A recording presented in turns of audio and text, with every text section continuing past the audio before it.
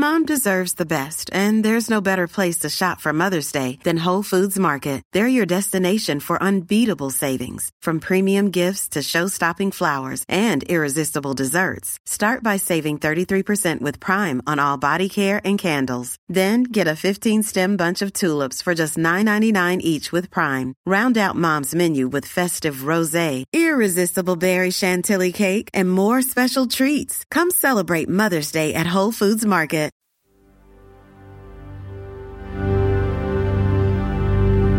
He has to pay the iron price. He has to pay the iron price. I'll never respect you while he lives. Watch it all come around as I lay on the ground. Joffrey, Cersei, Illain the Hound. They all think I'm lost, but I know where I'm bound. I'm the blood in the north when it all comes down. My word is my bond, and my bond is my word. Valar Dohaeris, all men must serve. See as a raven flies, and time slips by. Valar Morghulis, all men must die. Welcome to the Game of Thrones podcast, brought to you by Bald Move. We are the officially unofficial podcast for HBO's Game of Thrones television series. I'm your host, Aaron. The worst shit in the Seven Kingdoms, and I'm Jim. You can find all of our content on baldmove.com. Tonight we're going to be talking about episode 403, Breaker of Chains. Do you have any pre-show banter you'd like to get to, or are we just going to get right into this?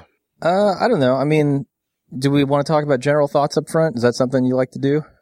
I feel like that's instant cast stuff. Let's just move on to the main material. Okay, sure. The episode Breaker of Chains is directed by Alex Graves, who did last week's as well, and was written by David Benioff and Daniel Weiss, the double Ds. It premiered to 6.59 million people, which is just about a tie for the season premiere, and certainly up about a third of a million from last week. So ratings are remaining strong. We come right into the middle of the action, start off the episode immediately following. We still are focused in on Joffrey's dead, bloated, purple face. Sansa splits with Ser Dantos. The capital city is being shut down. They make their way to the water's edge just in time and rows her out to Littlefinger's ship, which is laying in wait. Mm-hmm. There's a lot of funny banter on Facebook between myself and Paul T and Jamie T about how is Littlefinger the Westeros equivalent of Pete Campbell from Mad Men? Oh God. Why would you say that? Well, I think it's more like, does he have his own Pete pit on Westeros? And I said, no, he actually has a Pete ship, and it's appropriately dank and shrouded in mist and darkness. Yeah. Jamie T said, though, there's not enough disgusted outbursts from the Pete ship. We don't hear any, we can hear you, and any snotty shit like that coming from it. Uh-huh. I don't know. He doesn't seem, he's underhanded and conniving, but he's not greasy, in my opinion. I like it's like, sure, he's a mass murderer and arguably an anarchist psychopath, but he's still not as bad as Pete. Yeah. Come on. Yeah. What'd you think of this scene? I thought it was to start us off. I thought it was super interesting that we started off with something I don't think they've ever done before, which is to actually show something that happened last episode happening again. They showed, Joffrey's bloated face. I think that's just complete fan service, right? Like, everybody wanted Joffrey dead. We got to see his bloated face last time. Let's show it one more time. And then we'll get to the action. Yeah, I mean, we come back, like, immediately during the aftermath. Like, I think in Ned's death, the episode faded to black as soon as the sword severed his head. Uh-huh. And we came back immediately to, the second later, the aftermath of what happened to Arya. And we faded to black and had a battle sequence, and then come back and the battle is kind of raging off camera, and then we see the aftermath. But I don't know that we've literally ended the scene and began the scene on the same scene for an episode. Okay.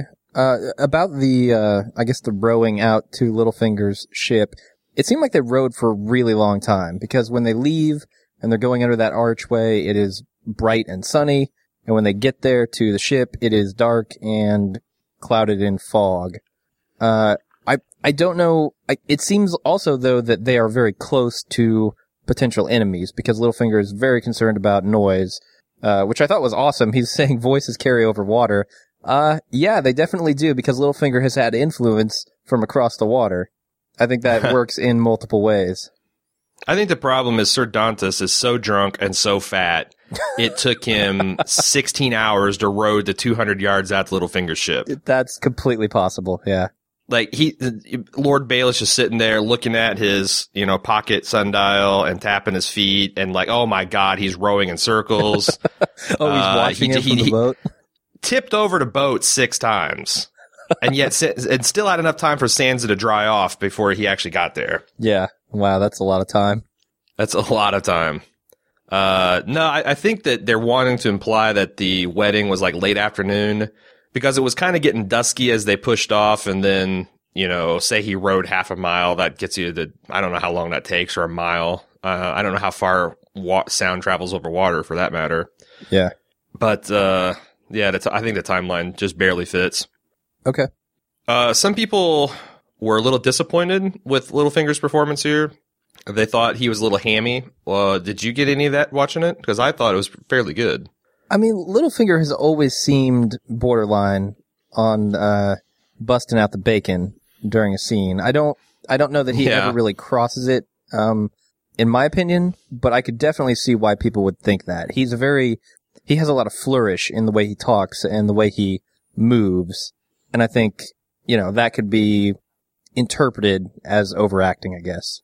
I also think that he was maybe slightly hammier than usual because his audience was Sansa, and he played, I thought he played it slightly patronizing, or maybe even extra patronizing, with her, as contrast how he would treat, say, a Cersei or something like that. Sure. Anything else to talk about in this scene? No, it's fairly straightforward. They just kill the guy, so. Discover why critics are calling Kingdom of the Planet of the Apes the best film of the franchise. What a wonderful day! It's a jaw-dropping spectacle that demands to be seen on the biggest screen possible. We need to go. Hang on. It is our time. Kingdom of the Planet of the Apes. Now playing only in theaters. Rated PG-13. Some material may be inappropriate for children under 13. Yeah. It's interesting. Do you think Sansa is aware, or do you think that? Never mind. I don't think I can ask this question without people accusing me of leading the witness. So let's move on. Okay. I mean, maybe we should talk a little bit then, and I'll ask a question about that necklace. There's the definite implication there that Littlefinger killed Joffrey, I think. He obviously orchestrated the plot to get the necklace where it needed to be. When he crushes that jewel, what is that saying exactly? Is that saying, because I didn't see anything spill out of it, I just saw the jewel. I'm assuming like the jewel itself is a poison that can be crushed up and put in, like dissolved in the wine or something. But I don't know what he was actually saying there. I was curious about too, because when I saw him crush it, I was kind of half expecting to see like a puff of vapor come out, or something corrosive, or something to show us as the audience that, aha, this is a thing. But I think he crushed it as a demonstration that if this was a real gemstone and fairly heirloom, this is just cut glass. Yeah. It's like you can't crush like a diamond or a ruby or an amethyst with the hilt of your sword casually like that. It's a hard, dense material. Sure. So maybe that implication that he killed Joffrey is not there. Maybe the implication is just that he wanted her out of the city, but why go through all of that trouble and at that moment pull her out? He could have pulled her out much easier during any other time, right? Well, so there's problems with all of the suspects, the prime suspects. As you said, that Littlefinger, but you could say, and we're kind of going to get into the next scene a bit with Marjorie talking with Lady Olenna, it would have been far more convenient to kill Joff the next day after they'd consummated marriage if it was the Tyrells. Marjorie would be unambiguously queen. Joffrey would be dead.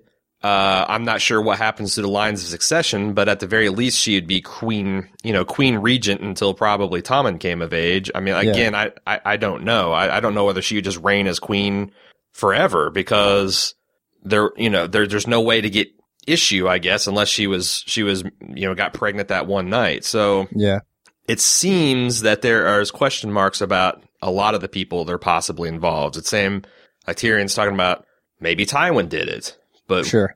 maybe because the more easily controlled Tommen. I'm really leaning towards Littlefinger just because the idea that Sansa is now married to Tyrion, Littlefinger obviously can't just take her and have that be that, because, you can't steal the wife of a lord or the wife of whatever Tyrion is and get away with it. They're going to look for her. They're going to have people after him. Now, if Tyrion is labeled a threat to the Lannisters and a betrayer of the kingdom, then that is much easier. So framing Tyrion makes a lot of sense for Littlefinger. Yeah, and it's, being in Westeros, being a kinslayer, not just a kingslayer, but a kinslayer is one of the worst things you can be. So if he was executed as that, are the Lannisters still going to look for Sansa? That's my question to you. Tyrion gets framed. Tyrion is dealt with. Tyrion is beheaded, has a trial, whatever. Do the Lannisters still come after Sansa Stark, or do they let her go? Yeah, that's pretty much what I'm saying. I don't think they do come after Sansa at that point. She's still the rightful heir to the North. Okay. I mean, didn't Tywin give away the North, though? I think he mentioned that was until Tyrion's. He mentioned that to Tyrion last season. That was until his son came to age. Okay. Anyway, interesting question. We talked about this next scene about Margaery saying, am I queen? Am I not queen? I've gone through 2 kings now. Am I cursed? What do you think about her? What do you think about the Lady Olenna? I think is even more telling about her general demeanor and how she's acting about this whole thing. Looking at this episode as a whole, I really felt like she has kind of a grip on power here, other than Margaery being married to whoever the new king is, which I guess is going to be Tommen, right? That's what it seems like, yes. Okay. So she has control, or at least influence with the Lannisters because she has a lot of money, and I guess she's paying for a lot of stuff, like the wedding, and a lot of stuff revolving around that. So yeah, I mean, they've got money, manpower, and food. All things something that the that's important. need. Yeah, something important when you're fighting a war and winter is coming. Sure, absolutely. So she has a lot of power just in that. It seems like she said, don't press the issue right now about being the queen, because, this is a bad time to do it. She has other hooks into this empire, and I think she's going to play that up pretty soon. All right, let's move on to the next scene, which is I believe we're still in the Sept of Baelor, getting her money out of this set. Tywin is immediately going to work on Tommen. He is attaching the strings at the wrist, at the top of the head, at the ankle, learning how to play this puppet, under the guise of giving him this kind of history lesson, this king-making lesson about what good kings need, justice, strength, holiness, and they finally settle on wisdom. I thought this was a great performance by Charles Dance. I actually was fairly impressed with the kid they got playing Tommen. What did you think? Yeah, I was super impressed with everyone. I mean, Cersei, she does a great job here. We can see, the moment where she realizes her power is slipping away and Tywin is taking control of it. There's kind of this look that Tywin gives her as he shuffles Tommen off that says, yeah, I just took the king away from you. He's mine now. Yeah, I thought Alex Graves, the director, I read an interview where he called this Tywin's verbal kidnapping of Tommen. Yeah. And I thought that was a really great way to describe the scene. Absolutely. And it's not all about that either. He is also educating this kid. I mean, the kid needs to know what he doesn't know. So there's a little bit of guidance there as well. Oh, yeah. I mean, I think that's one of the brilliant things about Tywin. He gives with one hand as he's taking the other. The trick is he's always taking more than he's giving, even if it doesn't look like it on first blush. And speaking of tricks, the scene opens up and they're all standing there and Tywin speaks to his grandson and he has to tell him, I'm not trying to trick you.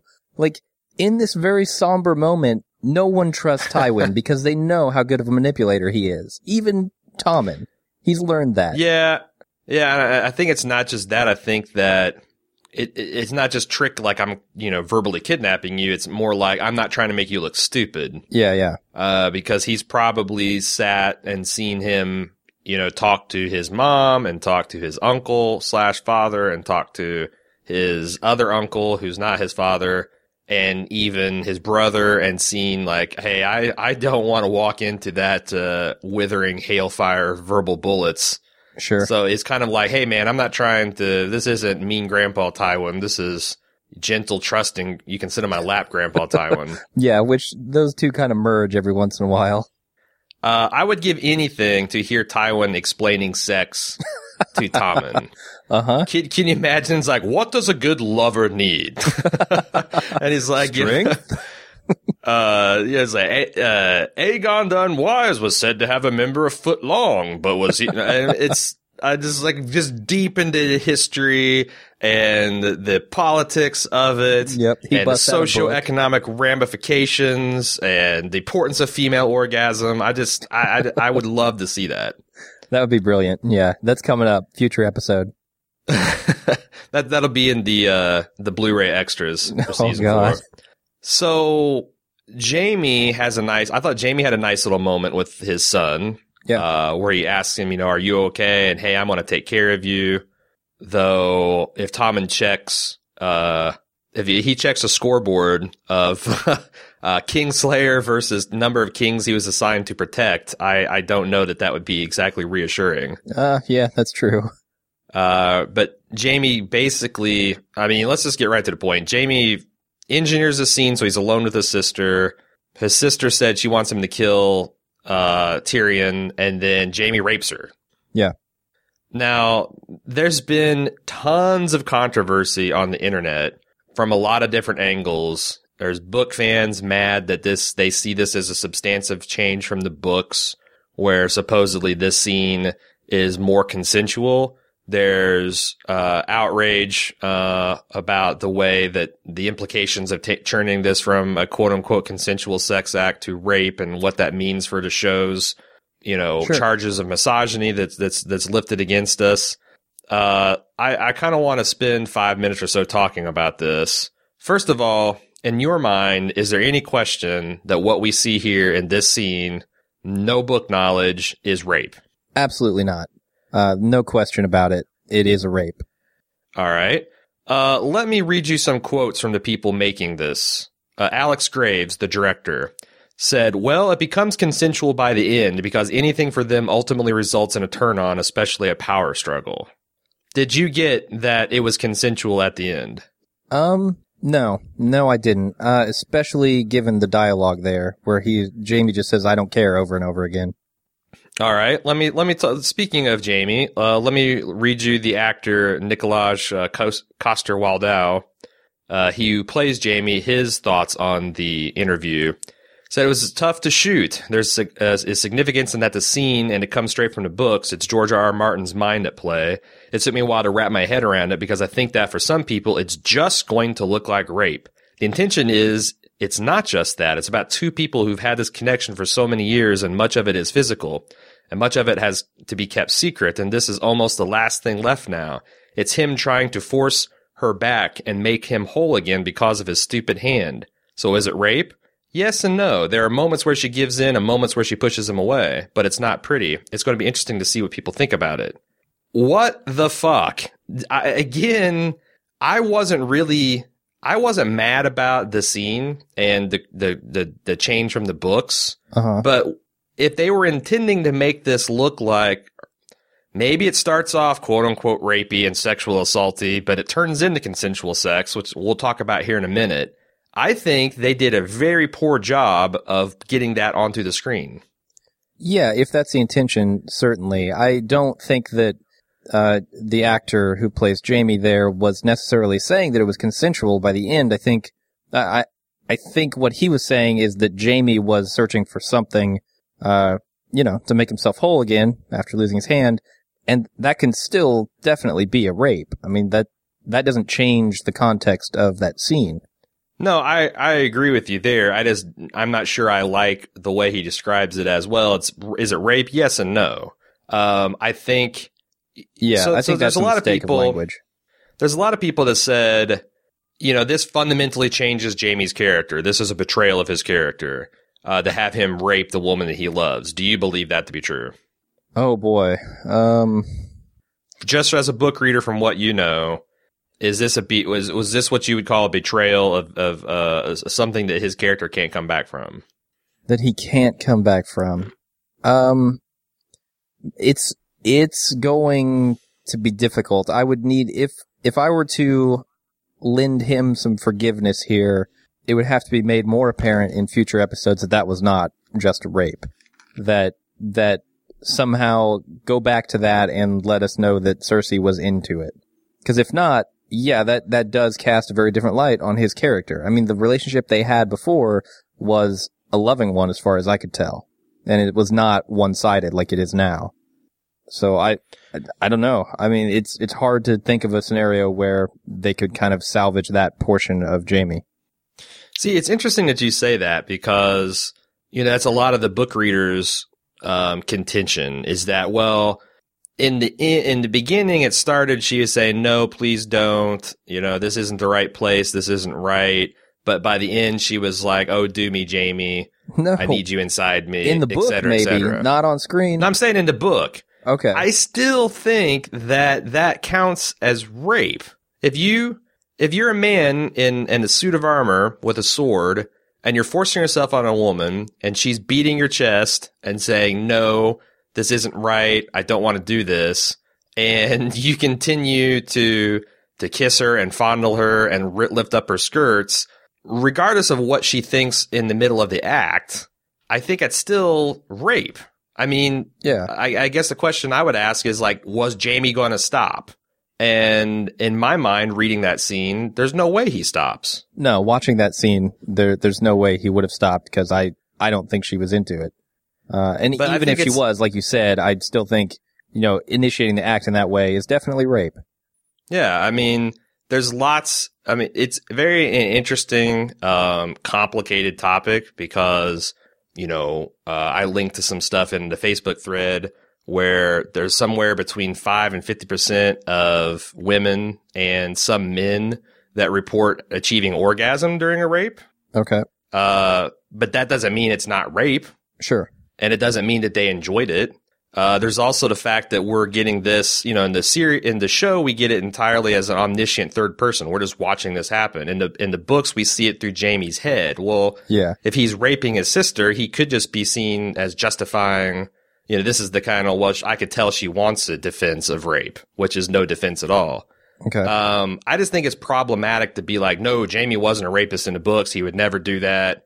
This is the man that tried to kill a child to keep getting what he wants. This is a man in the show that murdered his cousin, to get what he wants. Just because he does things that we like and think are cool does not mean that he is it still means I still think he's a dark gray character. Yeah, he definitely is. The only reason I say that this fundamentally changes his character is because of the relationship that he had with Cersei before.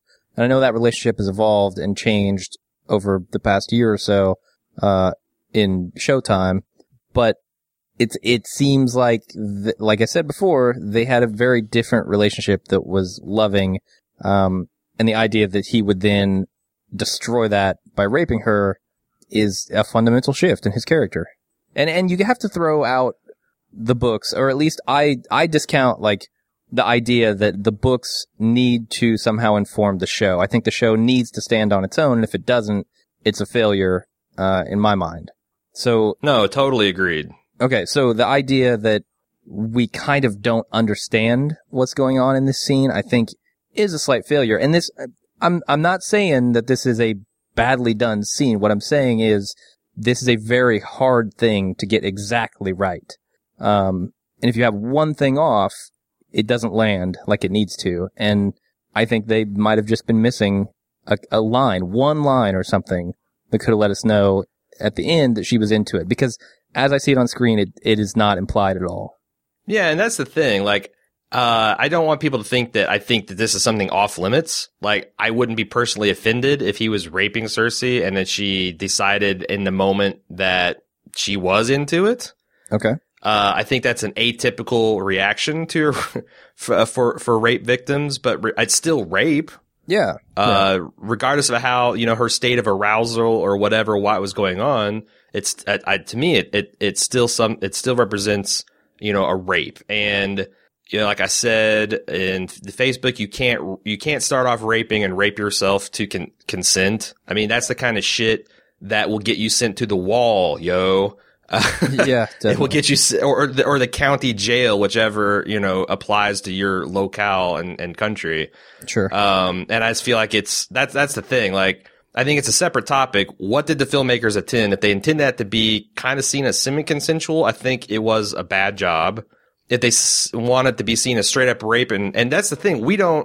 I hate judging this and saying what it says about Jaime and Cersei until we see another 3 episodes to see where this takes us. Sure, yeah. Does it take us to the same place it takes us to the books? Does it take it someplace different? They're doing enough of this kind of playing around that I honestly don't know. Yeah, and I do want to talk, at the very beginning when this first starts, Cersei is the one who initiates a kiss. And a very, very brief makeout session, and then she turns away. And Jaime says, "You're a hateful woman. Why the gods made me love a hateful woman?"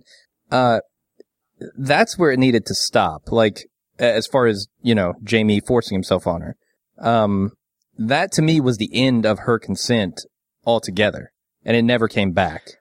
Yeah, I mean, there were moments where she seemed to maybe be pulling him toward her and then pushing him away and pulling him toward her. But at the end, she's saying, no, this isn't right. And she's sobbing. I think that's the other thing is it's hard to say that she came around to the end when she is sobbing on the floor and Jaime's having his way with her.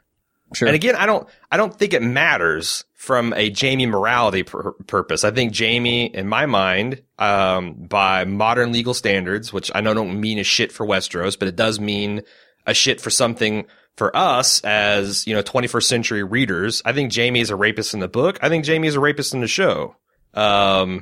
Is he a worse rapist in the show versus the books? I don't know. I mean, I think, people, I see a lot of people talking on forums and on Reddit about, gray lines and, like objective standards of rape. And to me, I think that's one of the big problems we have in this country and in the Western world is that we haven't decided that, rape is the lack of consent, period. Yeah, 100 no's can't turn into yes with a single statement. A silence can't be an implied yes. It's not up to you to decide if a person really wants it or not. And this is men and women, because men get raped too. I think that kind of anything short of enthusiastic consent is, you're flirting with raping someone. And that's not something, like I said, that can get you sent to the wall. So, sure. Do you feel like we've covered this? I think we have. We have to wait until the next couple weeks to see how this all plays out in the show and whether this was a real debacle from a filmmaking standard or not. But, from a storytelling perspective, I think the jury is still very much out. Okay. Let's move on. We get back to the next scene of Arya needling, no pun intended, the Hound about where they are, if they're lost, where they're going. In the midst of this bickering, a farmer comes up, asks them what they're doing, find out this is his land, and Arya makes up a lie on the spot about her being the Hound's daughter and gets him in, that the Hound is a man who fought for House Tully. The farmer's sympathetic. He invites him in and gives him food, sets up a labor arrangement with the Hound, gets backstabbed, or I guess backhanded. Here's another scene where we have a person we are heading towards sympathy for do something kind of villainous. What's your thoughts on it? Yeah, it definitely takes this, feel good kind of buddy stuff that was happening and turns it on its head. Cause I feel like he not only betrayed the guy, but he betrayed Arya as well. She viewed him in a very different light, as a different kind of person, someone with an honor and a moral code. And he kind of he betrayed her by proving that he's not that guy. Mm-hmm. It feels like he's been lying to her this entire time. And he says, I wasn't a thief. Well, yes, you were in your heart. You would have killed and stolen from innocent people. You just hadn't been presented with an opportunity. But we know he was presented with an opportunity to fall in with his brother's group and do a bunch of pillaging and stealing and reaving whatever to his heart's content. I mean, you say he's lying to Arya, but I feel like he's lying to himself as well. The question he is would have why? he would have had to be part of the Kingsguard, or not the Kingsguard, but the force protecting the king again in order to do that, and that's something he opposes, right? Or, I mean, that's a good point. Or do you think he was afraid of going back with the king's men and being found as a deserter? Sure. That's eventually, he's like, well, if I stay with these guys, it's going to be a short term before my brother comes back and kills me, or I'm brought up on charges for desertion, or somehow I'm going to lose my head. So your theory is it's not that he was opposed to their mission. It's just it wasn't the right time and place for him to put that in course in action. Yeah, I think that's part of it. I think there's also this weird affinity that he has for Arya, and we see a little bit of it in this scene where he tells her what his plans might be after getting paid for returning her, or for ransoming her. That's not something you do with somebody you don't give a shit about. So there's a weird affinity for Arya, and I feel like his main mission at this point is to get her back safe and, get paid in the process, but get her back safe. We had a really strong take from Janine S., which I'm going to go ahead and read now, rather than putting a pin in it and talk about it later. Okay. She goes, here's my theory that's possibly off about why we see the Hound be much more brutal and apparently thoughtless in this episode. Once Arya gets her own horse, it seems like he's a bit colder. She theorizes that he really craves human company and contact. He realizes that he's not going to make it to the Eyrie through the mountains and the hill tribes and all that, and how Arya can just ride off anytime she wants to and stands as much chance of catching her as she does getting away. It's horse versus horse at that point. So my guess is that he just goes back to this very pragmatic view of life, plus a shot of anger and frustration about no longer having this person who depends on him physically and in other ways. And you have Sandor being a bit of an ass in Arya's view, but just reverting back to his previous way of being. I'd imagine his internal dialogue going something like this. Well, she's not going to stay with me now that she has her own horse, so fuck her bloody. She can see what I'm really like. Just go. Don't try to save me because you won't like what you've saved. I think he really wanted to be that protector to Sansa as well, the valiant knight, even though he hates that term, who could really get her home. And he also wants physical contact with people. Not sex, just physical contact without revulsion. Sometimes when people are physically scarred like he is, the touch of someone, or the thought of someone touching them in a kind and non-judgmental way is enough. It's sad to consider, but I think about that with Tyrion as well. These are two extremes, kind of the same side. What do you think of that theory? I think that's pretty solid. I like it. It makes him seem, not as tough as he presents, which is kind of a good thing to mix that a little bit in with the character who seems so tough, on the outside. But also, I can't argue with the logic that, he's scarred and he kind of craves this attention from people. I guess in the form of physical touch. I don't know. I also think that, because this got my mind going too, because this is playing out a little differently from the book.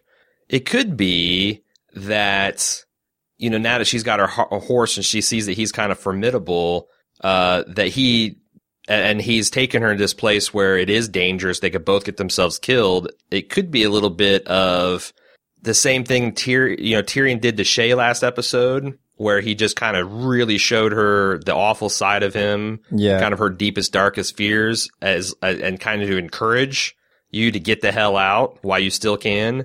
Do you think it's possible that the Hound is intentionally trying to drive Arya away? Because if Arya hadn't woken up during that scuffle, do you think he would have just taken off and been gone? It's not like he was going back to the barn to grab her. Yeah, that's true. That's an interesting point. He was just walking off, right? It looked like it. Huh. That's strange. That really conflicts with the kind of affection that we see at the beginning of this scene. True, but again, if he's really has affection for her, does he want to ransom her off to his... I mean, I don't know. It's like kind of a blend Arya of Janine's theory and mine here. Maybe her being turned in is not a good thing for her.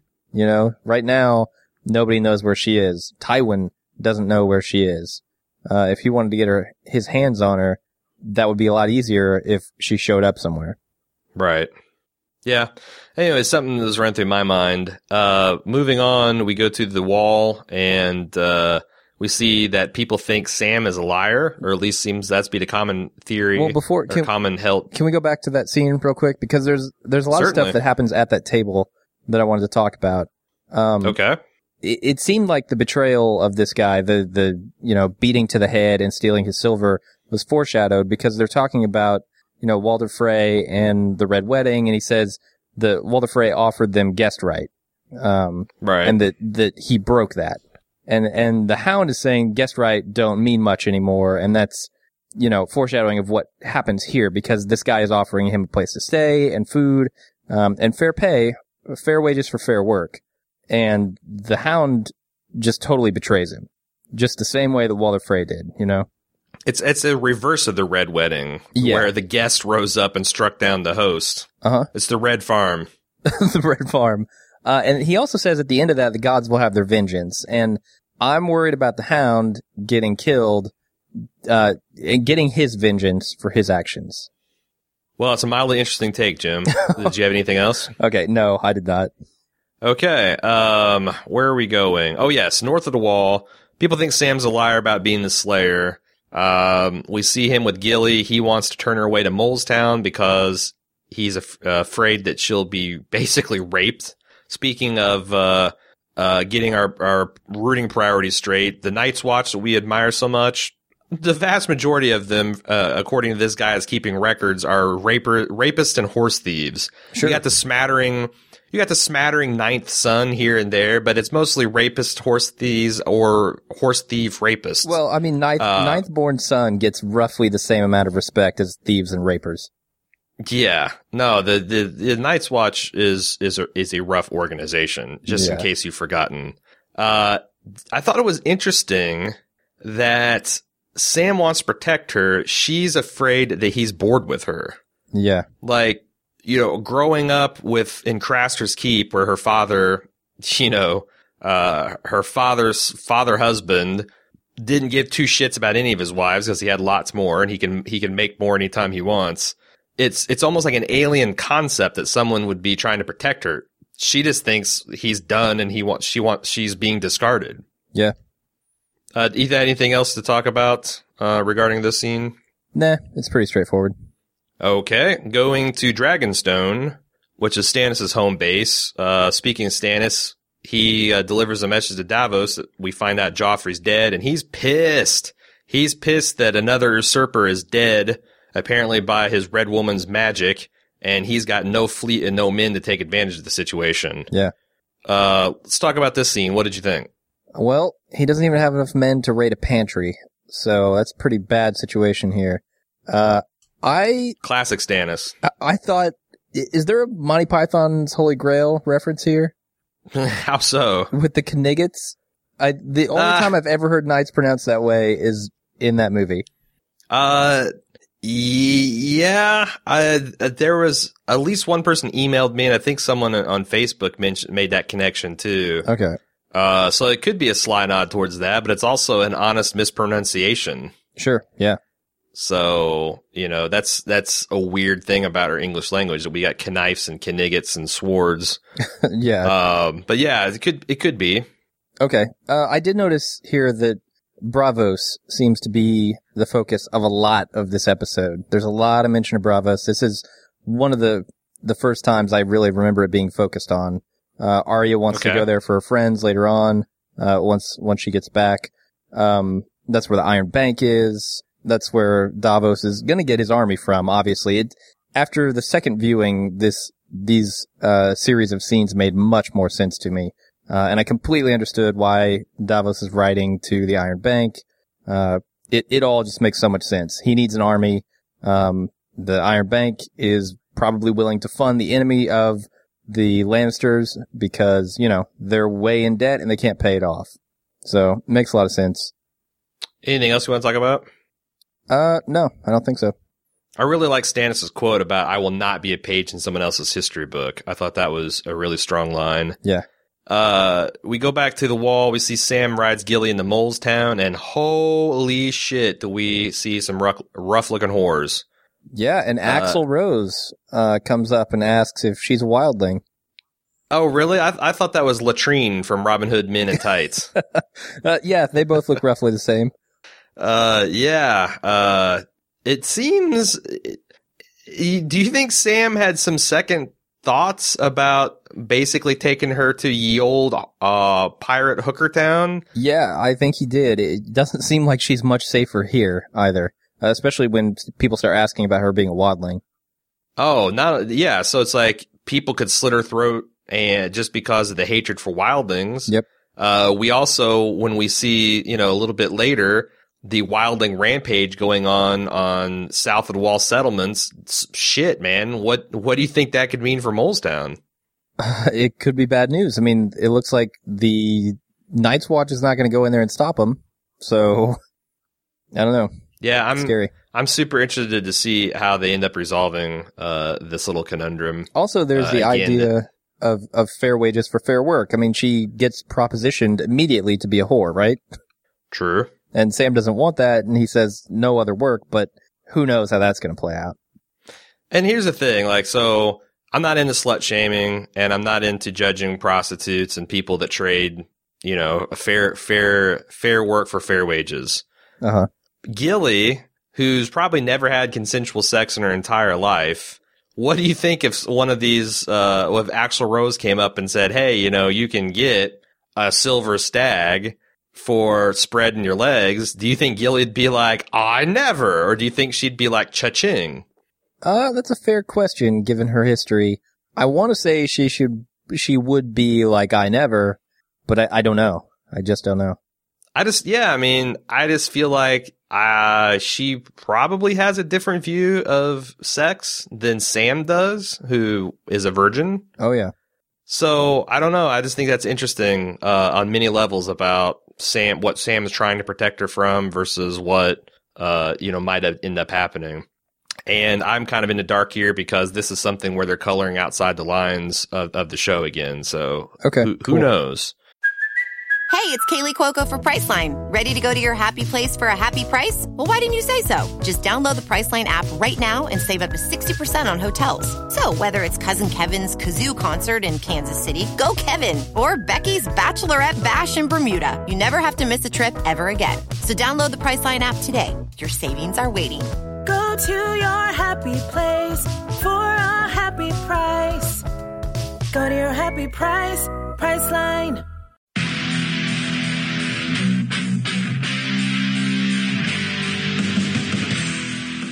We're getting geared up for the 6th annual Summer Badass Fest. And while we're working on a slate of apex badass films to enjoy, we've got an early action-packed announcement to make. Just like last year, we're kicking off Badass Season with a live movie watch and podcast recording. We've rented out a theater for connoisseurs of action films and Bald Move fans that just want to have a great time. Unlike last year, this year's movie is top secret. Hush hush. No hints, except it's incredibly badass. It stars an absolute icon of the genre. We're willing to bet most of you haven't seen it, and it's going to be an incredible viewing experience with a packed house of bald movers. Those of you who came to last year's screening of Total Recall know what a party it was. And those of you who didn't, now's your chance to experience it. Meet me and Jim, order some custom movie-themed drinks at the theater's full bar, then watch us record the full podcast for the movie. We reserved a venue over twice the size as last year, but seating is still limited. It's happening Friday, June 21st at 7 p.m. in our hometown of Cincinnati. Get full details and buy tickets at baldmove.com/live. Cincinnati's actually a pretty great city to visit, and we've got lots of details for side adventures on our event page as well. The Reds are playing the Boston Red Sox in their fantastic Riverside Stadium. The thrills of Kings Island just minutes away, and I'll be leading a kayak trip down the scenic Little Miami River on Saturday. Again, get full details and get your tickets now on our Badass Fest 6 page at baldmove.com/live.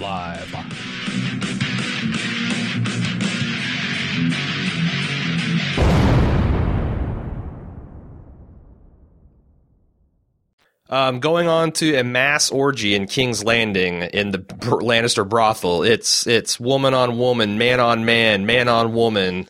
I did not see any goats or horses, but that could be in their next room over. I was worried Tywin was going to get on the action when he walked in. Yeah, Tywin seems like he's missed at least half the world's pleasures. Probably, if not all of the world's pleasures. He might be like a missionary only guy, so he's just getting a sliver. Yep. It's also very straightforward to him. It is not straightforward to Prince Oberyn. It's funny because I actually totally buy the bisexual pitch. Like, you got good looking dudes, you got good looking girls. Why are you just limiting yourself from one side of the aisle? But I'm just like, I just never acquired the taste for sausage. I don't know what to tell you. Sure. It mentally, it makes a lot of sense. So yeah, as you mentioned, Tywin makes a visit, points out not too subtly that the prince has studied poisons at the Citadel. The prince doesn't really deny his involvement in any possible plot. He's more kind of like making fun of Tywin. Yeah. But then Tywin says, hey, I categorically deny my involvement in your sister's death. It's all the Mountain, and I can arrange you a meeting with this Mountain if you help me with this matter involving my son and being a judge on the trial. Yeah, this seems all too convenient, right? And there's almost like a smile on Tywin's face when he says categorically. I don't know that I totally buy it. And the idea that you would set up a meeting with the guy who actually did the killing, I think that meeting is going to turn violent immediately because he knows it was physically the Mountain who killed her. I think it's a very good way to take out the guy who knew that you gave the order, and then you get off the hook scot-free. I'm not totally buying that he didn't have anything to do with it. That's an interesting theory. What he stands to get is if he sits on as a judge on Tyrion's trial, that not only does he get the introduction with the Mountain, but Tywin's going to offer him a position on the small council, basically a presidential cabinet position. Something that would be prestigious, and it's been a while since Dorne has had that kind of power in King's Landing. Yeah. Anything else you want to talk about in this particular scene? I don't think so, no. All right. We stick in King's Landing, but this time we go down to the black cells, or I don't think they're black cells because I saw a window. They're somewhat not as shitty as Ned's cell, as befits, I guess, his station as a Lannister prisoner. But he's still in a cell. It still looks pretty. He's still shitting in a bucket at the end of the day. And we see Pod comes and visits him, tries to supply him with some food and provisions, and they talk. He finds out that he's been assigned a trial of 3 judges. He finds out who those 3 judges are, which, if you weren't paying attention, is going to be his father, Mace Tyrell, and Prince Oberyn, we assume. He wants to call Sansa. Sansa's not there. He didn't know about that. He wants to see Bronn. Bronn's kind of accused as a known associate, and he's being barred from seeing him. Might get to see Jaime, and then Pod confides that they've been trying to offer him a knighthood to inform on him. Yeah. Let's talk about this scene. Okay. I wanted to start by talking about the connection between Jaime, Bronn, and Tyrion. They obviously won't let Tyrion speak with Bronn. They say that. They might let him speak with Jaime. Now, last episode, they introduced Jaime to Bronn. So I'm wondering if they didn't do that intentionally, setting up this next episode where now there is a connection between those two, and if Tyrion can get to Jaime, he can also get to Bronn, and they might work together to somehow help him out. I know it's mildly interesting. It's mildly interesting. What kind of assistance do you think Bronn could offer? I'm not sure. I know he could kind of, he's good at getting into the shadows, in places, and Jaime can work in the light. So I think together they could be a formidable team, but I don't know what form that takes. All right. Solid. I thought it was a fairly good performance. I really liked the character of Podrick. I like that he's kind of loyal to Tyrion, but Tyrion is not going to use that against the boy. He wants him to save himself. And tells him to, basically get the fuck out. And then as the door closes, he's like, oh, wait, what did you do to those whores that made you so popular? And it was just too late. The door's already shut. He didn't hear him. Yep. We go back just south of the wall where a northern folk village is utterly sacked by the combined wildling thin army, and it's just slaughter. And Would you say it was like a sack of potatoes? they were carved up like so many potatoes. Was it uncomfortable for you to see people that we have had affection for, like Ygritte and Tormund, killing innocent civilians? Yeah, I mean, we talked about this a little bit in the Instant Cast. I've never really seen them as particularly redeemable people. So for me, it was not that big of a shock. Maybe because I didn't have much of a connection to Jon Snow in past seasons, and my only connection to Ygritte was through him, so I didn't really care much about that. But yeah, that's how I viewed it. I already thought of them as kind of bad people. All right, well, that's interesting. To me, it was a little, when you see this kid's father be brutally murdered and you pan up and it's obviously Ygritte, I'm like, wow, Sure. Damn. You'd kind of gotten this, well, the wildlings are just, some decent people on the other side of the wall. They're the same as kind of the people that we've been rooting for. And that's probably true because it's not like they're not doing anything that the Lannisters and even the northern armies like the Starks and Bolton armies are not doing to the north and the Riverlands anyway. Yeah, I mean, it's bad news all around. So I guess maybe this is just yet another challenge to my preconceived notions of good and evil. But the aforementioned poor kid is spared so he can go north to tell the crows about, what an asshole the Thins are. Yeah. We go back up north. We find out, we've speculated, but Master Aemon says that there's less than 100 men, and that's counting guys like him. Yeah. Amongst the men.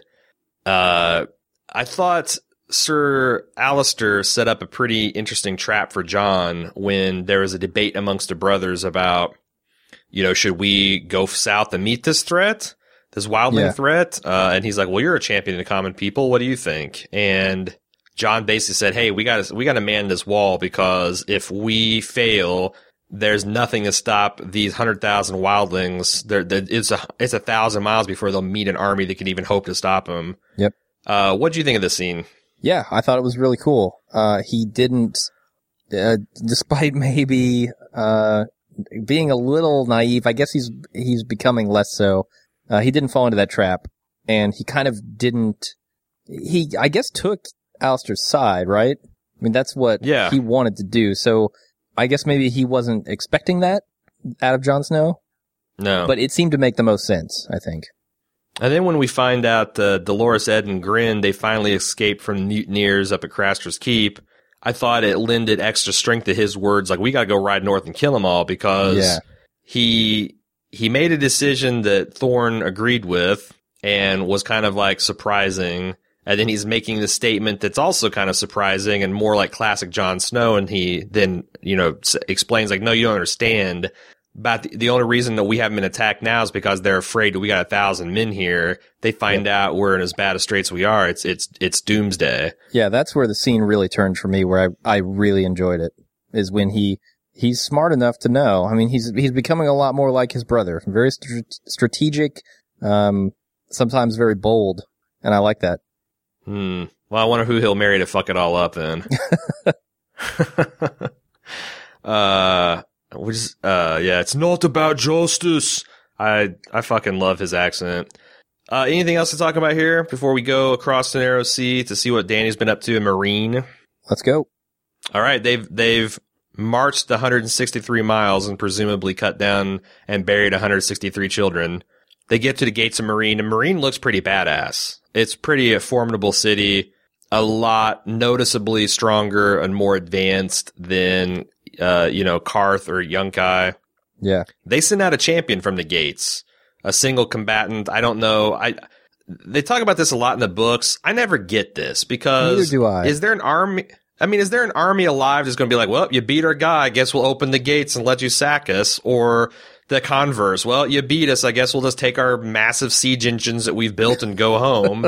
I mean, it's ridiculous. It is. I mean, if he goes out there and he gets killed, like you said, they don't just open the gates. They're like, well, fuck, that didn't work. I guess we have to fight now. But it's interesting because I don't know, maybe shit like that did work, because I was been reading a lot about Mongol history, and you won't believe how many fucking times it worked for Genghis Khan to be like, hey, open up your gates and we'll spare you. If you make us lay siege, we're going to kill every last one of you motherfuckers. Yeah, true. Open up the gates, they kill every last one of the motherfuckers. City after, you would think that word would spread, like, these guys are liars. Like, you're going to get killed either way, so you might as well fight or flee or run or do something. Yeah. Word doesn't spread very fast in the ancient world, so maybe you can get away with single combat deception. I don't know. There's also the idea of sparing casualties on all sides, and I don't know that these people are noble enough to even consider that concept, but I remember a Star Trek episode where there's a very advanced planet, and these two sides, these two factions were fighting, and they didn't actually fight. What they would do is they would say, okay, well, we played out this war, and here's like the number of people who would die, so we have stand-ins that we're going to kill in place of those millions and millions of people.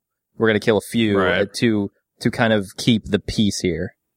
Yeah, I mean, you do hear that in fiction, and like, the single combat here in Westeros, it just seems like the temptation to renege is massive. For sure. And knowing human nature the way I do, it just seems like that would never, in actuality, even in that Star Trek scenario, I think the very first time that they ran the simulations and the one guy, the other side lost, it'd be like, fuck you, we're going to fight anyway. Yeah. So, yeah, I'm I with don't know. you. Anyway, Dany this guy's screaming and yelling. He's pissing on their battle lines. Dany wants someone to shut him up. All her captains volunteer, but she's got a valid excuse to dismiss them all, including Jorah, who gets friend zoned hard, man. She calls him my dearest friend, and you can see his heart, what's left of it, break into another million pieces. Ouch. But Dario doesn't give a fuck, and he's not a general or a Kingsguard or a captain or a trusted anything. So he steps up and says, let me kill this man for you. And then proceeds to do so. Did Sir Nyquilus redeem himself a bit in your eyes in this episode? Yeah, a little bit. It's weird that Dany doesn't have enough affection for him to say, well, you're valuable to me too. No, she's just like, all right, if you want to go up there and fight him, go for it. But yeah, he was much cooler in this episode. He had some better stuff to do other than just hold a sword, with both of his hands. I like him a little bit more now. That wink was pretty good. That was some old school Dario. I feel like anytime that he's boring, I need to assign him like a set amount of winks and leers. Like in Confession, you'd be assigned some Our Fathers and Hail Marys. Like I need 5 winks and 3 leers Awesome. for me to buy you as a character here, buddy. Yep. But yeah, I mean, the single combat was pretty cool. He basically single-handedly slayed this guy's horse and took his head off and dismayed the entire city of Meereen. Then Dany screams, improbably loud to be overheard by the entire city, that, hey, this is between me and the masters. I want to set y'all free, and here's proof of what I've done. And she launches barrels full of their former chains into the city. The slaves pick them up. You can see light bulbs turn on, and the masters seem to be a little bit nervous. Yeah, this is really the only possible strategy that works here, right? They don't have the ability to siege this city. She's got to work from within. And I think that's a super effective strategy here. Yeah, I mean, they do have catapults. Yeah, but come on. What's that going to do? It looks like a tough city. It looks like a tough nut to crack. I'm not going to lie. Yeah. So where do you think this is going? Internal slave revolt or? Yeah, that'd be my guess. Next episode we come back and there's a lot of fighting with 200,000 slaves rising up against their masters. Do you think they'll actually show the hypothetical battle, or is it going to be another one of these smash cut to CGI smoking city and Jorah talking about it was just as you said, the slaves rose up and... I hope we get to see a little bit of it at least. All right.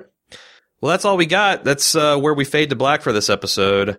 Get a little bit of paying the bills, and we'll move on to feedback. Of course, we are part of the Bald Move Network, and we do all the television coverage. Sans, well, not all of it. Tom and Kelly help us out with Downton Abbey and Mr. Selfridge and basically everything. Masterpiece Theater and BBC. But we do a lot of it. We've got, we started a new series of episodes on Fargo. If you like the FX series, you should check that out. We're also currently doing Mad Men. We're all supported by our listeners. There's a couple ways you can help us out. One is going to Subbable.com, SUBBABLE.com. And, it's a voluntary subscription service. You can pledge a one-time amount or a small amount, like $1 a month, and it'll be automatically contributed to productions of our podcast. And when I say $1 a month, I'm not like saying that's like a joke amount, haha. If everybody that listened to our podcast chipped in $1 a month, holy shit, game changer, total game changer as far as the way $85. 85. I mean, think about how many think of how many bottles of whiskey that would provide. And like, 5 or 6 at least, right? Sure, because we drink the cheap stuff, so. We wouldn't have to be making this, trucker hooch out of Jim's toilet. Be a total game changer. There's a lot of fun. The cool thing about it is you can save up this money to earn, rewards and stuff like, free t-shirts and other memorabilia. We got a couple of bites on some of the top tier things. One of the things is you can commission us to do a custom podcast about any, set of television episodes or even a movie that you'd like. And we've had 2 nibbles on that in the past week, and that'll be coming out, probably in the next month or 2. That's pretty exciting. But check it out, Subbable.com/baldmove. And you can also support us, of course, by using our Amazon link at amazon.baldmove.com. You know the deal. Anything you buy on there gets our hands on some filthy Lutra, whatever. Also ratings, reviews on iTunes. We appreciate them. And you guys have been heroes on that front because we are dominating the TV and film categories on iTunes. And we've even gotten into the top 25 of just iTunes podcast, period. And that's huge. So thank you. Thank you very much. It's all due to your guys' ratings and reviews and subscriptions. Check out our affiliates, Personal Arrogance and The Because Show. Holding down the beer, board games, and pop culture and women's issues, sexuality, relationships, respectively. I think we're ready. I think that's it. I think we're ready to do feedback. Did I miss anything, Jim? No, then I think we're ready to move on. All right. First feedback from Nick B says, "Hey fellas, respectfully think," this is for last week's podcast, by the way. "I think you may have misinterpreted last week's stare down between Cersei and Brienne. On first viewing, I might have agreed with you that Brienne was caught or even realized belatedly that she loves Jaime. But on second and subsequent viewings," Nick, if you think I'm going to read your email dashing my fervent Jaime Brienne fanboy shipping, you're absolutely right. Because I think it's pretty clear, continues Nick, especially from Gwendolyn Christie's expression, that Brienne in that moment is realizing that yes, Jaime and Cersei are incestuous lovers. Bum, bum, bum. Interesting. Cersei accuses Brienne of loving Jaime, and Brienne's face lights up when she realizes why Cersei's that concerned about it. This is why she turns and gives Jaime a strange look, and why he looks troubled when he sees his sister talking to Brienne. It's also why she seems to stare into Cersei and cuts off the conversation with a curt "Your Grace" before walking off. The conversation is a subtle mirror of the conversation between Jaime and Sir Loras. Essentially, the show is telling us that an incestuous affair is not just a rumor anymore, it's an open secret. Damn it, I find it hard to argue against that. Yeah, the trouble is, I also find it hard to argue against the other interpretation. I think the scene is wide open enough that you could attribute that either way. And without, book knowledge, it's impossible for me to say which one is right. Hey, I got book knowledge, and I'm saying it's impossible to tell which one is right. Oh, okay. So, and shit, maybe that's a spoiler. I don't know. I never can tell. Some people's like, don't say anything, but it's something that, is hotly contested.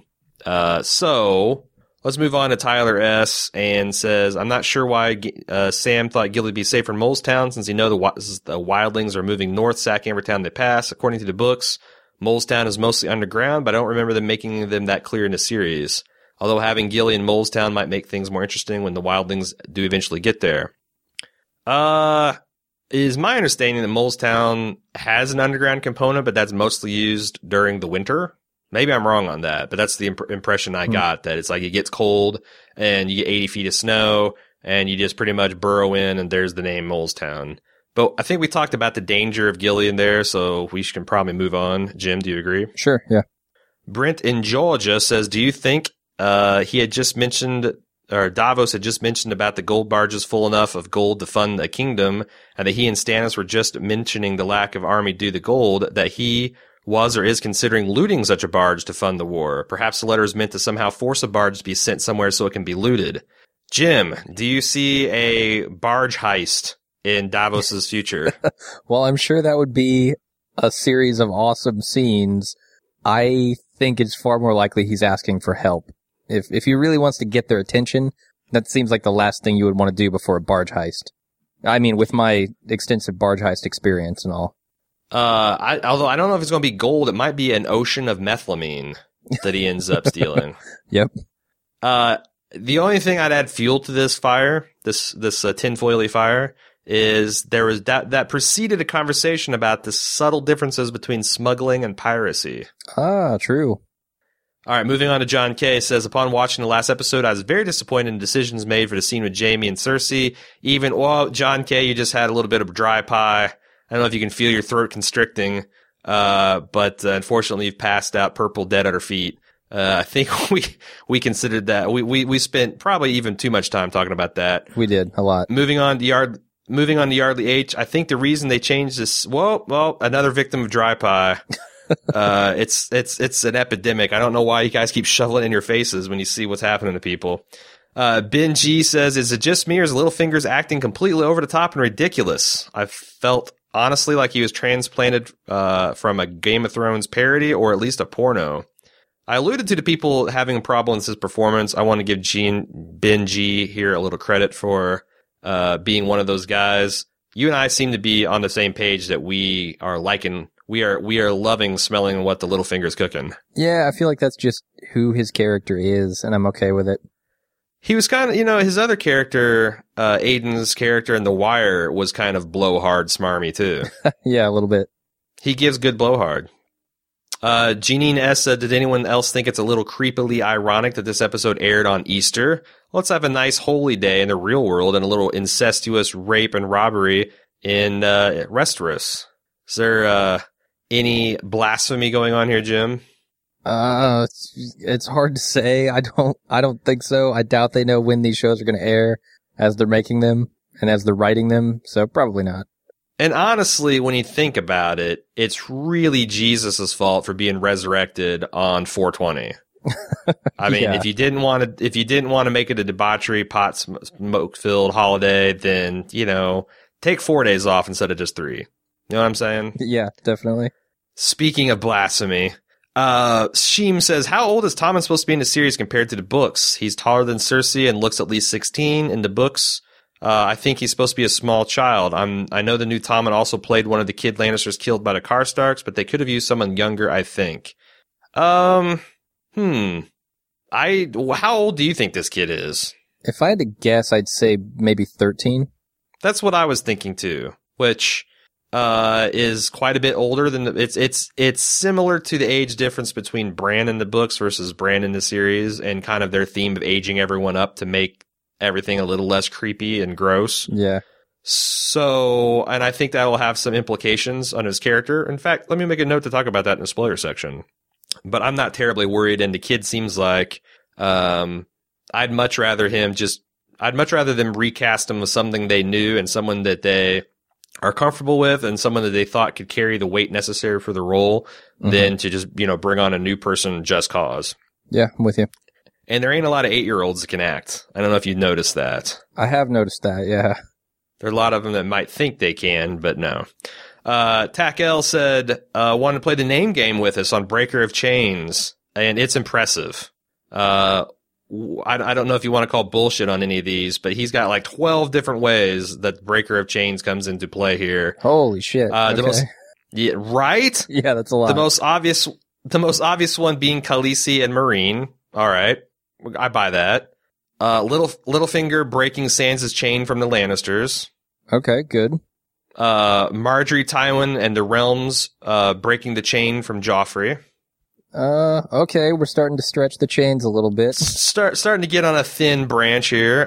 Sam Tarley's chain of responsibility is broken to Gilly. Yep, we're still walking out on that branch. Sir Danto's chain of serving Littlefinger. The necklace? No, I think he's sticking with metaphorical chains, although Tack forgot. I mean, Littlefinger literally broke Sir Dantos' chain. Yeah, he did. I'm surprised he missed that one. Tyrion breaking his... I'm not going to stop for the rest of these. Tyrion breaking his chain from Podrick. Sir Davos trying to break Stannis' chain to Melisandre by contacting the Iron Bank of Braavos. Tywin breaking his chain of responsibility to Aelia's death and blaming it all on the Mountain. Sansa with Littlefinger. Tyrion in chains. Oberyn with the Lannisters and the Iron Bank. I don't even think those last four were a serious attempt at playing the name game there, Tack. But you had a good and strong initial run. I'll give you that. Yeah, 4 to 12 is not bad. 4 out of 12 is not bad by any batting average. Marquis says, I've been thinking about this season and may have remarked that even sympathetic characters are doing terrible things, challenging our instincts to root for them. This is a very solid vein of exploration and show, but not exactly news. In season 2, the Hound tells Sansa, Stannis is a killer. The Lannisters are killers. Your father was a killer. Your brother was a killer. Your sons will be killers someday. This world was built by killers. Of course, even if I type that, I will give massive credit to the show because it continues to shock me with the terrible things people do, even after warning us to expect just that. To build off the theme, I've actually been thinking about the show and how it's forced me to feel sympathy for terrible people. If even our heroes and protagonists can commit horrific crimes, then surely even those most horrific people have some worth. There's no joy in watching Joffrey strangle, no matter how much of a shit he was. And now we have seen Cersei, who is hateful indeed, be raped by her brother. This was terrible to watch. These people deserve no sympathy, and yet that feeling has evoked watching the tables turned on them.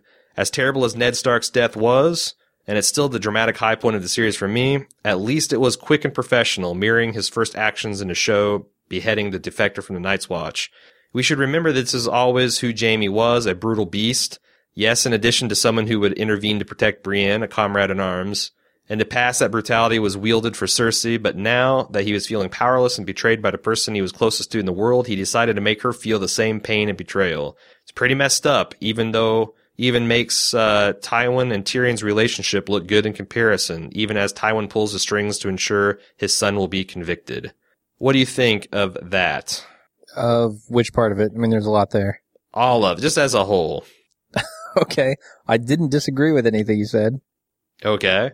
Do you think that, okay, so if basically total agreement, then we can move on. Okay.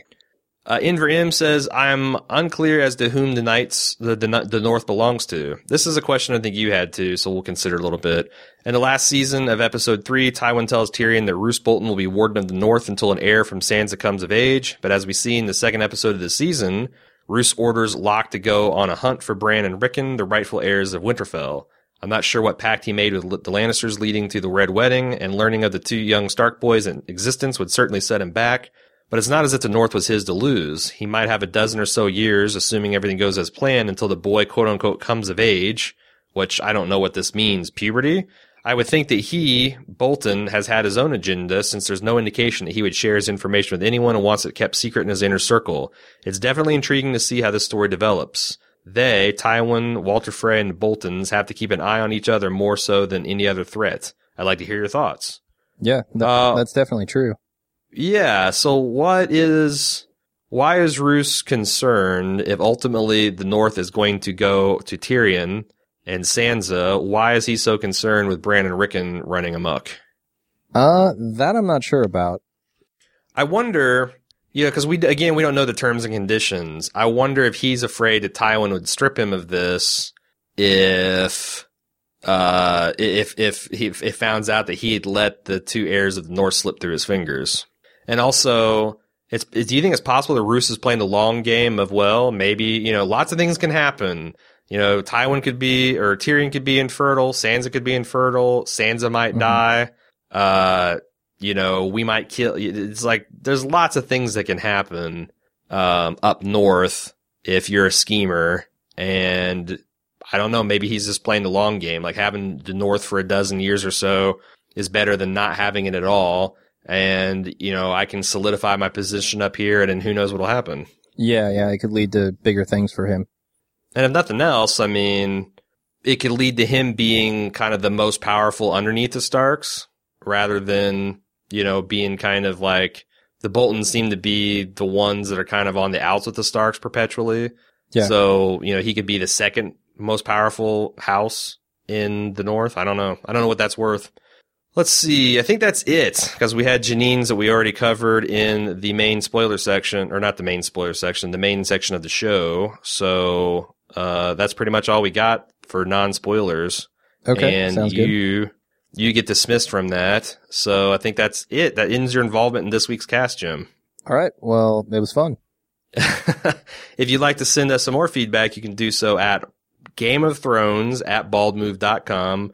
And as always, you can follow Jim over at Twitter @BaldMove, and you can follow me on Facebook.com/BaldMove. I had a lot of lively discussion on Facebook this week regarding the scene between Jaime and Cersei. I keep it very show watcher friendly. I make sure that there's not any spoilers for people to see. And just in case you're worried about that, and we're having a pretty good time. So hope to see you guys on there. It's another way you can, of course, support us. And I think that's all I got to say, Jim. All right. Take us out. Next week, we'll talk about The Oathbreaker that airs on Sunday night, or rather just Oathbreaker. And we will see you then, unless you're staying on for the spoiler section, in which case I'll see you momentarily. But if not, see you next weekend. I'm Aaron. And I'm Jim. It all come around as I lay on the ground. Joffrey, Cersei, Illain the Hound. They all think I'm lost, but I know where I'm bound. I'm the blood in the North when it all comes down. My word is my bond, and my bond is my word. Valar Dohaeris, all men must serve. See as a raven flies, and time slips by. Valar Morghulis, all men must die. All men must die. Hey everybody, welcome to the spoiler section. I don't have a tremendous amount of spoilers to talk about, spoiler emails, and I do have my little tinfoil theory, but it's probably not as big and massive as the previous three have been. But hey, it'll be a little fun-sized edition, kind of a controversial episode to talk about, and I think that kind of Twitter-pated everybody into obsessing about the differences between the book and the show on that regard. I talked a lot about it in the main cast, but I did want to touch on one other thing for just us book readers. Compare and contrast Jaime's behavior with Cersei in this instance versus her quote unquote seduction of him in the Lord Commander of the Kingsguard chambers later on, a place where he's not feeling the love, a place where he thinks it's inappropriate and disrespectful. Obviously, Cersei was not able to overpower him, but you have to wonder if she were a man in this circumstance and Jaime was a woman and she was armed and armored, would she have had her way with him, and would Jaime eventually have responded to her? I think you could argue yes. And how would that change the way we feel about that particular scene? One of the interesting things about George Martin is I think he kind of deconstructs some of these issues involving misogyny and patriarchy, and we feel one way, you know, that Cersei is this wanton creature who was begging for it on the altar of her son's funeral. I don't know, his altar or his beer, whatever you call that thing, in the most holy place in Westeros. Because Jaime forced her, and she gave in to that. But Jaime resisted her because he's more powerful and able to do so in a place that he feels is sacred and worthy of honor and respect, at a time where he wasn't feeling it, and we feel that he is an upstanding, moral, virtuous character because of that. I think it's interesting, and I don't think it's an accident that you have those two contrasts. And as I mentioned, I don't think it's a huge departure from Jaime's character to portray him as a rapist, because I don't believe that he would have stopped if Cersei had continued her protests in the books. I really don't. And he's already a child murderer and a kinslayer and a kingslayer. It's like, how, people's like, well, he would never do that. I don't know that there's evidence that he wouldn't. And people say he had good reasons for killing King Aerys, and he had good reasons for trying to kill Bran. Okay. What if his reason was he really needed to feel whole and he needed to feel close? It was a selfish reason, but it's still a reason. In his mind, a good reason. And women just aren't accorded the same respect. I just don't buy that Jaime would not have raped his sister in the books. And I also don't buy that book is an unambiguously full consent scene for, a lot of reasons I mentioned on the cast, that we're literally in Jaime's mind. He could be rationalizing this. He could be an unreliable narrator. Arousal doesn't imply consent. The fact that she eventually came around to his way of thinking. In fact, you can see Cersei as kind of a serial rape victim. Arguably, other than the very first time she had sex with King Robert, none of it was consensual. She's very adept at ending the sessions quickly. To get them over with. You could argue that she's doing the same thing with Jaime in this instance. That this, come on, do it quickly, it's just to get it over with, and so they don't get caught and spare the shame and indignity. Again, it doesn't tear my shit up if Jaime is a rapist or if he's not a rapist. I think that doesn't do a lot. Most of the characters we root for are fairly despicable on some level, and that's okay. I don't think we have to do a lot of mental gymnastics and say, oh, well, he loved his sister, he would never rape her. We can continue to root for him in a morally relative manner, and we don't have to say, well, rape was different in Westeros and that wasn't really considered rape, because it doesn't matter what's considered in Westeros. Torture happens on a daily basis in Westeros. People are murdered, people are beheaded, people are raped. It doesn't really matter what they consider crime versus what we, the reader, considers as crime. I'm just saying, we don't have to erect Jaime or the Hound or any of these characters to sainthood to say that we like them and they're interesting characters and we're quote-unquote fans. It's odd to me that we as fans have to kind of whitewash these characters to be able to say that they're interesting characters that we like to read about. And that, we root for a guy like Jaime to change and to redeem himself because he tried to murder a child, because he's done all these acts of, self-hatred. And maybe the rape of his sister is one of those things, and it's going to be a turning point for his character. Obviously, their reuniting in King's Landing is a turning point for both of their characters, because it's the moment where they both kind of take a long, hard look at each other and realize this isn't what I want. So, again, my biggest problem is I don't like hearing the director and the actors involved in the scene telling me that they were intending to go for something that did not make it onto the film. These are talented people that have so far known what they're doing, and I just don't like hearing that they botched their film craft. All right. So that's my 2 cents as a book reader, how I feel about the Jaime situation. Let's move on to Mike H., who said he has a question in regards to Bronn and what role you think the creators will give him in the show moving forward. As someone who've read the books, I like Bronn's character a lot, and I think the show has done a great job in creating a minor character that steals all the scenes he's in. Do you think the show will follow the book, having him married off to the lollies of Stokeworth, given the predicament we find Tyrion in? In my opinion, this is basically writing him off the show for the foreseeable future. Or do you think they will keep him around in some capacity because he is so cool? I'd love to see him travel with Tyrion, especially in place of Penny, but that seems very unlikely and hard to pull off.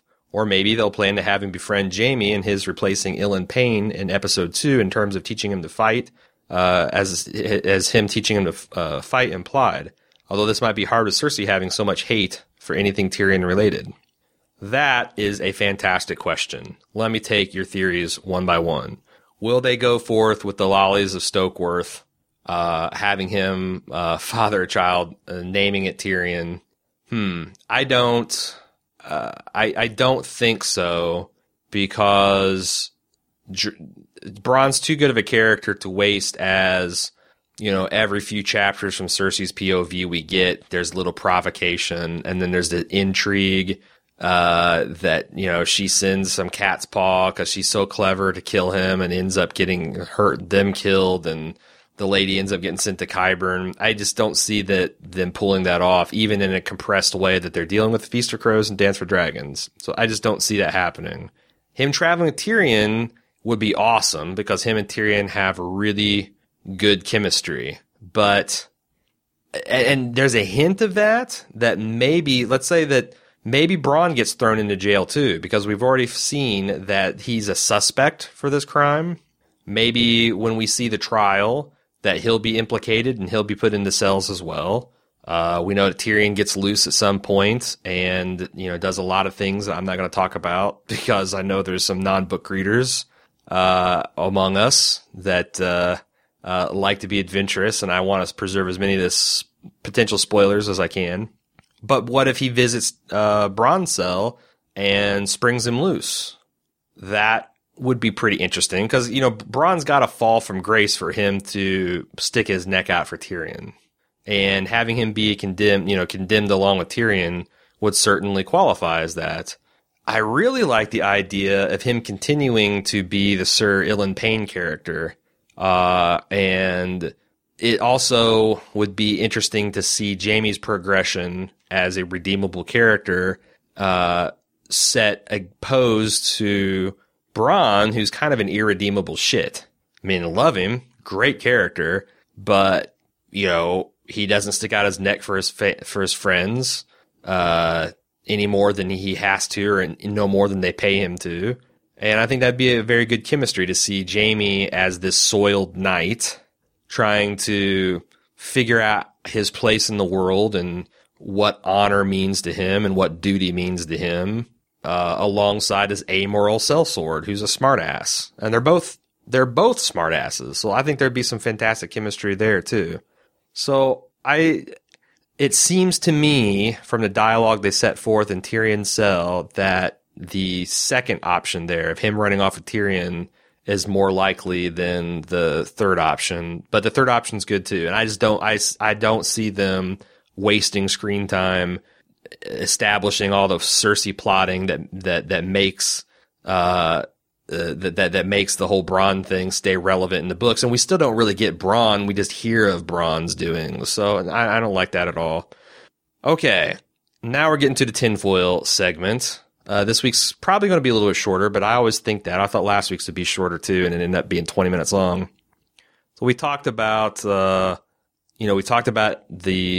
some of the more solid theories. We talked about some of the more out there theories, like Roose Bolton's vampiric origins, perhaps.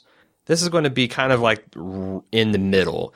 It's more speculation, informed speculation about the prophecies that Dany's have been involved in throughout the books. Because this is the stuff that I just recently finished Dance with Dragons a couple months ago, and they're the ones that I thought were most interesting, fully catching up to the books. Because there are a lot of things that I thought were just kind of written off involving her and those prophecies, and I still sometimes do, because they haven't spent a lot of time in the show talking about these prophecies. That doesn't mean they're not important, but it probably means it's not as important as maybe I think. But anyway, a lot of people assumed that when Mirri Maz Duur, the Magi that did the blood magic on Khal Drogo to left him a vegetable, that snatched the life out of Dany's unborn child, that accidentally quickened the eggs she was carrying into the funeral fire and gave birth to the 3 dragons. Dany asked her, when will Drogo be as he was? After she had done this and she realized that Khal Drogo was a vegetable. And the Magi replied, when the sun rises in the west and sets in the east, said Mirri Maz Duur, when the seas go dry and the mountains blow in the wind like leaves, when your womb quickens again and you bear a living child, then he will return and not before. A lot of people assumed that this was just basically the same as me saying, well, it'll happen when pigs fly, or it'll happen the 7th Sunday of Never. Basically, it's an impossibility that Khal Drogo is never coming back. And also with the implication that now Dany's infertile and won't be able to bear children, which is an interesting predicament for someone trying to establish a new ruling dynasty. But then A Dance with Dragons came out. And let's consider this one by one. when the sun rises in the west and sets in the east. Well, Quentin Martell was sent on a secret mission by Prince Doran of Dorne to treat with Dany and form a marriage alliance with her. He's literally in another vision that, or a prophecy or a warning that the mysterious character Quaithe gives Dany. He's referred to as the Sun's son. He's the son of Prince Doran. Their family seal is a giant sun with a spear piercing through it. Westeros is, of course, west of Essos, which is where Dany's at. So from her perspective, the sun did rise from the west, journeyed to Meereen in the east, and Quentin died there, the sun thus setting. So that's one part of the prophecy that arguably, and again, maybe it's not a prophecy, maybe it's like saying as pigs fly, but when you see a pig sprout wings, you start thinking, maybe this isn't a mere proverb. The second, when the seas go dry, let's talk about that. In the last chapter of Dance with Dragons, before the epilogue, it's about Dany being back in the Dothraki Sea. She's found herself to her own private dragonstone. She's wandering around, and note what she says. She goes, though she walked through a green kingdom, it was not the deep, rich green of the summer. Even here, autumn had made its presence felt, and winter would not be far behind. The grass was paler than she remembered, a wan, sickly green on the verge of going yellow. And then would come brown. The grass was dying.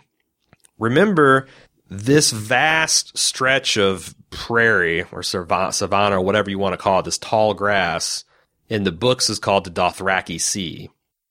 When the seas go dry, we're literally seeing this Dothraki Sea dry up, turn brown, winter's coming. That is the second phase. The sun has risen in the west and set in the east. The seas have gone dry. The mountains blow in the wind like leaves. Is this potentially a reference to the mighty pyramids of Meereen and their subsequent crumbling and sacking, and they're burning and they're on fire, and there's this massive clouds of smoke coming from them after the dragons are loosed and begin their rampage? Could it be that the mountains are blowing away like leaves? Could this be a reference to the mountain Sir Gregor Clegane and the inn that he meets? Although that is ambiguous, and if you're a subscriber to the Clegane Bowl theory, which we might talk about here in a few weeks, maybe that is a prophecy that is yet to be fulfilled. When your womb quickens again, one thing that Dany suffers from when she's out here, she eats some berries. She has a lot of vomiting and I think, diarrhea. Some people think it's because she's coming down with the pale mare. I don't think that. I think she's eaten these berries and they've done something terrible to her, and she has some visions in response to eating these berries. But one thing is that she gets her moon's blood again. Or some people think that she's actually suffered a miscarriage, that somehow having sex with Daario I can't pronounce this guy's name. What do they call? There's someone that calls them all like Huar or whatever. Ralu. I like how the Northerns call R'hllor the Ralu. Hazu. Yeah, Hazu's on Hazu. Maybe one of those got her pregnant, and then this was a miscarriage. Regardless, it seems like her reproductive systems are coming back to life. So when she bears a living child, if she bears a living child in future books, this would arguably make every bit of this pigs fly statement come true. Then the final thing would be for him, Drogo, to return. What the hell can that possibly mean? Are we literally going to see some form of Drogo returning? I don't think so. He's been burnt up, and Ghost Drogo is not going to be much help. Will she name her child Drogo and somehow unite all the Khalasars around him as the new Khal? Is this a metaphor? We know that the old crones at the womb of the world, at the capital city of Dothraki, proclaimed her son as to be the stallion that mounts the world. We also know she's found in the last book with a giant fierce-ass dragon by a big Khalasar, one of the Khalasars run by Jocko, one of the blood riders of Khal Drogo, someone who Dany swore vengeance against, and his lieutenant in the Game of Thrones, the first book. If she is able to reunite all the Khalasars around that and her dragons and herself, that is going to be big trouble. Was she's got the Unsullied, and she'd have the Dothraki, and if she can find the ships, that would be big trouble for Westeros. Could it be symbolic of her finally taming Drogon? A lot of people think that, because one of the last things that happens in the book is Drogon seems to respond to her in a way that he has not. You know, he lets her ride him. She finally is able to tame him in the fighting pits, and their relationship has kind of changed substantively by the end of the book. Maybe that's symbolic of her finally figuring out how to master these dragons, or at least this particular dragon. It's something interesting to think about. There's other prophecies involving Dany as well. The one that immediately springs to mind is the prophecies in the House of the Undying. And there's a lot of stuff she sees there in the vision. And again, this got kind of short shrift in the show, probably because if you show a banquet of corpses toasting a king with a wolf's head, it just gives away too much. You see that and it's like, oh, red wedding. As soon as they start talking about a wedding amongst the Starks and with the direwolves, and you could see all the YouTube videos putting two and two together, it would just be a spoiler that show's perpetuating on itself. But there's a lot of things that are forward-looking prophecies that I think are very interesting, and kind of tell us about some of the other theories that people have about heads of the dragon, for example. Some people are clinging to this Aegon being legit. I don't know, because there's a lot of threes that happen in this vision, and three of them, it mentions a blue-eyed king with a red sword in his hand who casts no shadow, a cloth dragon amidst a cheering crowd, a great stone beast flying from a smoking tower breathing a shadow fire. These are mentioned under the heading of Mother of Dragons, Slayer of Lies. Now, the first one, the blue-eyed king with a red sword in his hand who casts no shadow, is obviously Stannis. It's a good physical description of him. He casts no shadow because his shadow has been set free to kill Renly. And who's the guy that was the Castellan of Storm's End? I want to say Primrose or Pimley. Anyway, that's obviously Stannis. And she's a Slayer of Lies, that she's going to demonstrate that he is not Azor Ahai. He's not the prince that was promised, the way Melisandre is marketing him to be. The second, a cloth dragon amidst a cheering crowd. Quaithe mentions in one of her warnings to Dany, I'm going to read this here. Glass candles are burning. Soon comes the pale mare, and after her the others, Kraken and Dark Flame, Lion and Griffin, the Sun, and the Mummer's Dragon. Trust none of them. Remember the Undying. Beware the perfumed Seneschal. Pale mare was the disease that came and smote Meereen. Kraken, probably Victorian Greyjoy. The Dark Flame, Lion and Griffin.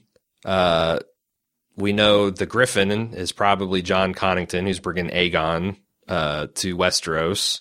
Dark Flame, one of the popular theories is Aegon, if he is actually a Targaryen, is going to be one of the Blackfyre Targaryens. Now, if you don't know about who the Blackfyres are, the Blackfyres are a clan of legitimized bastards that one of the old Targaryen kings legitimized on his deathbed.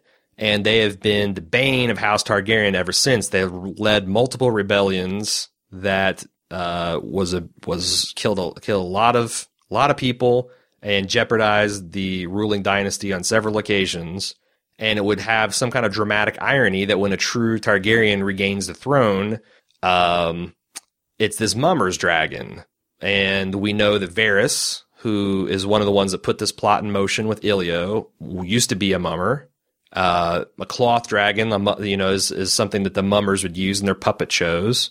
So it's saying that Griff / Aegon is a fake Targaryen. Either he's just some kid that they've grown up to make think he's a Targaryen, although he does have some Targaryen features, where he's one of these Blackfyre illegitimate Targaryens going to cause problems for Dany. I like that theory because as much as Varys says, he's been trained from birth to be the ultimate king, there's some danger signs I see in his characterization and how impetuous he is.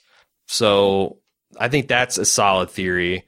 The one thing I don't understand under the Slayer of Lies is the great stone beast flying from a smoking tower, breathing a shadow fire. Some people say that's another John Connington reference, taking over the Griffin Tower, his family's seat. And, we know that there's stone gargoyles in the shape of griffins, and it doesn't say a stone dragon, it says stone beast. But to me, that's double dipping on this prophecy. If the Mummer's dragon, the cloth dragon amidst a cheering crowd, represents Aegon and Varys and Ilio's plot, John Connington's already part of that. So why would you have him? Why would you have him be in that prophecy twice? Unless breathing a shadow fire is significant, and that is extra information about the nature of Aegon's threat, him being a Blackfyre. Some people say that's a reference to Melisandre's claim that that the stone dragons can be awoken on Dragonstone, and there's going to be awakened with one of the horns. I don't know, because if that seems like another double dipping on the Stannis route. I'm very confused of what this stone beast belching black fire from a smoking tower is going to end up being. And if you have some theories on that, I'd love to hear them. The next group of three is Mother of Dragons, Bride of Fire. And it talks about the people that she's, bride indicates people she's going to marry. And the first one talks about her silver horse given to her by Drogo at their wedding. Clearly represents her first husband. The second one is mentioned as a corpse at the prow of a ship, eyes bright and his dead face smiling sadly. The best theory I have, because some people say, well, that's Griff Connington and he's got the grayscale and it's talking about the grayscale plague. That's another possibility where the stone beast belching black fire is that's Griff Connington bringing the grayscale plague to Westeros, and that's going to be significant in later books. But I actually think this represents Victarion.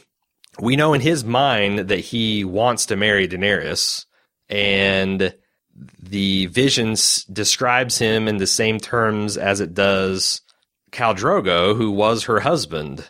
Is it possible? I mean, I never gave much credit to the theory that Victarion is going to be successful in wedding Dany. But maybe he will. And the fact that, so why do we say this? He's a corpse at the prow of a ship. Well, prow of a ship, obviously, he's captain of the Ironborn fleet. He's going to be right there.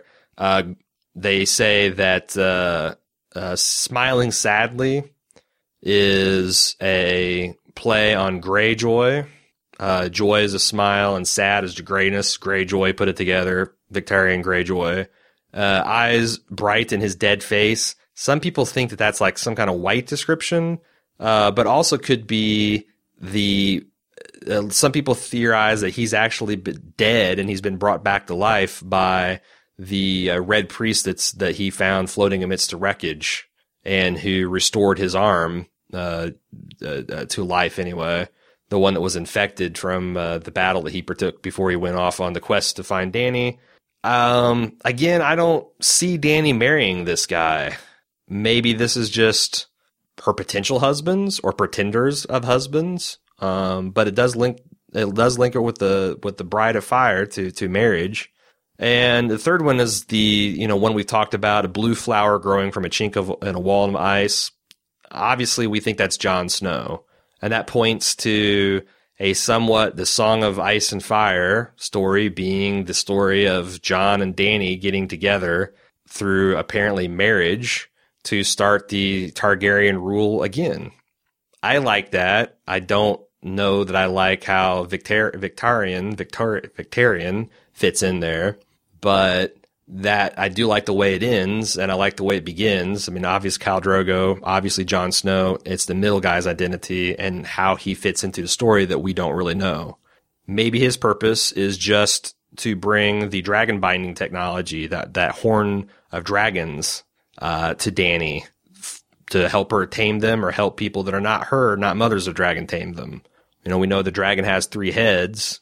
Drogo wasn't one of those heads. He was dead before the dragons arised. It doesn't stand to reason that Victarion has to be one of those heads. I personally believe it's going to be Jon, Dany, and Tyrion. So that's it. That's the consideration I wanted to go over with Dany's prophecies this week.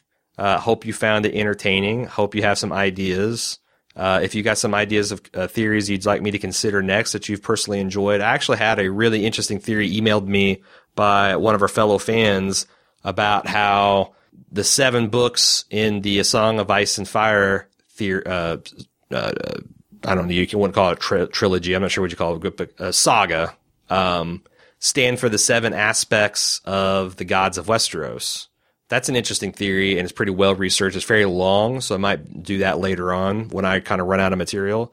It kind of reminded me there's a pretty old tinfoil theory about the 7 Stark children representing the 7 aspects of the godhood, the smith and the warrior and the father, so forth and so on, and who all those are. That is pretty interesting. I don't know that it's very true, but it is interesting. We might cover that. But anyway, I hope it's been entertaining for you. If you've got stuff you'd like to comment on this week's tinfoil or this week's spoiler section, or like to talk about the controversial rape scene between Jaime and Cersei and how you feel that changes the character or doesn't, please send that in to GameOfThrones@baldmove.com. I'll look forward to hearing from you, and we'll talk to you Sunday. See you next week.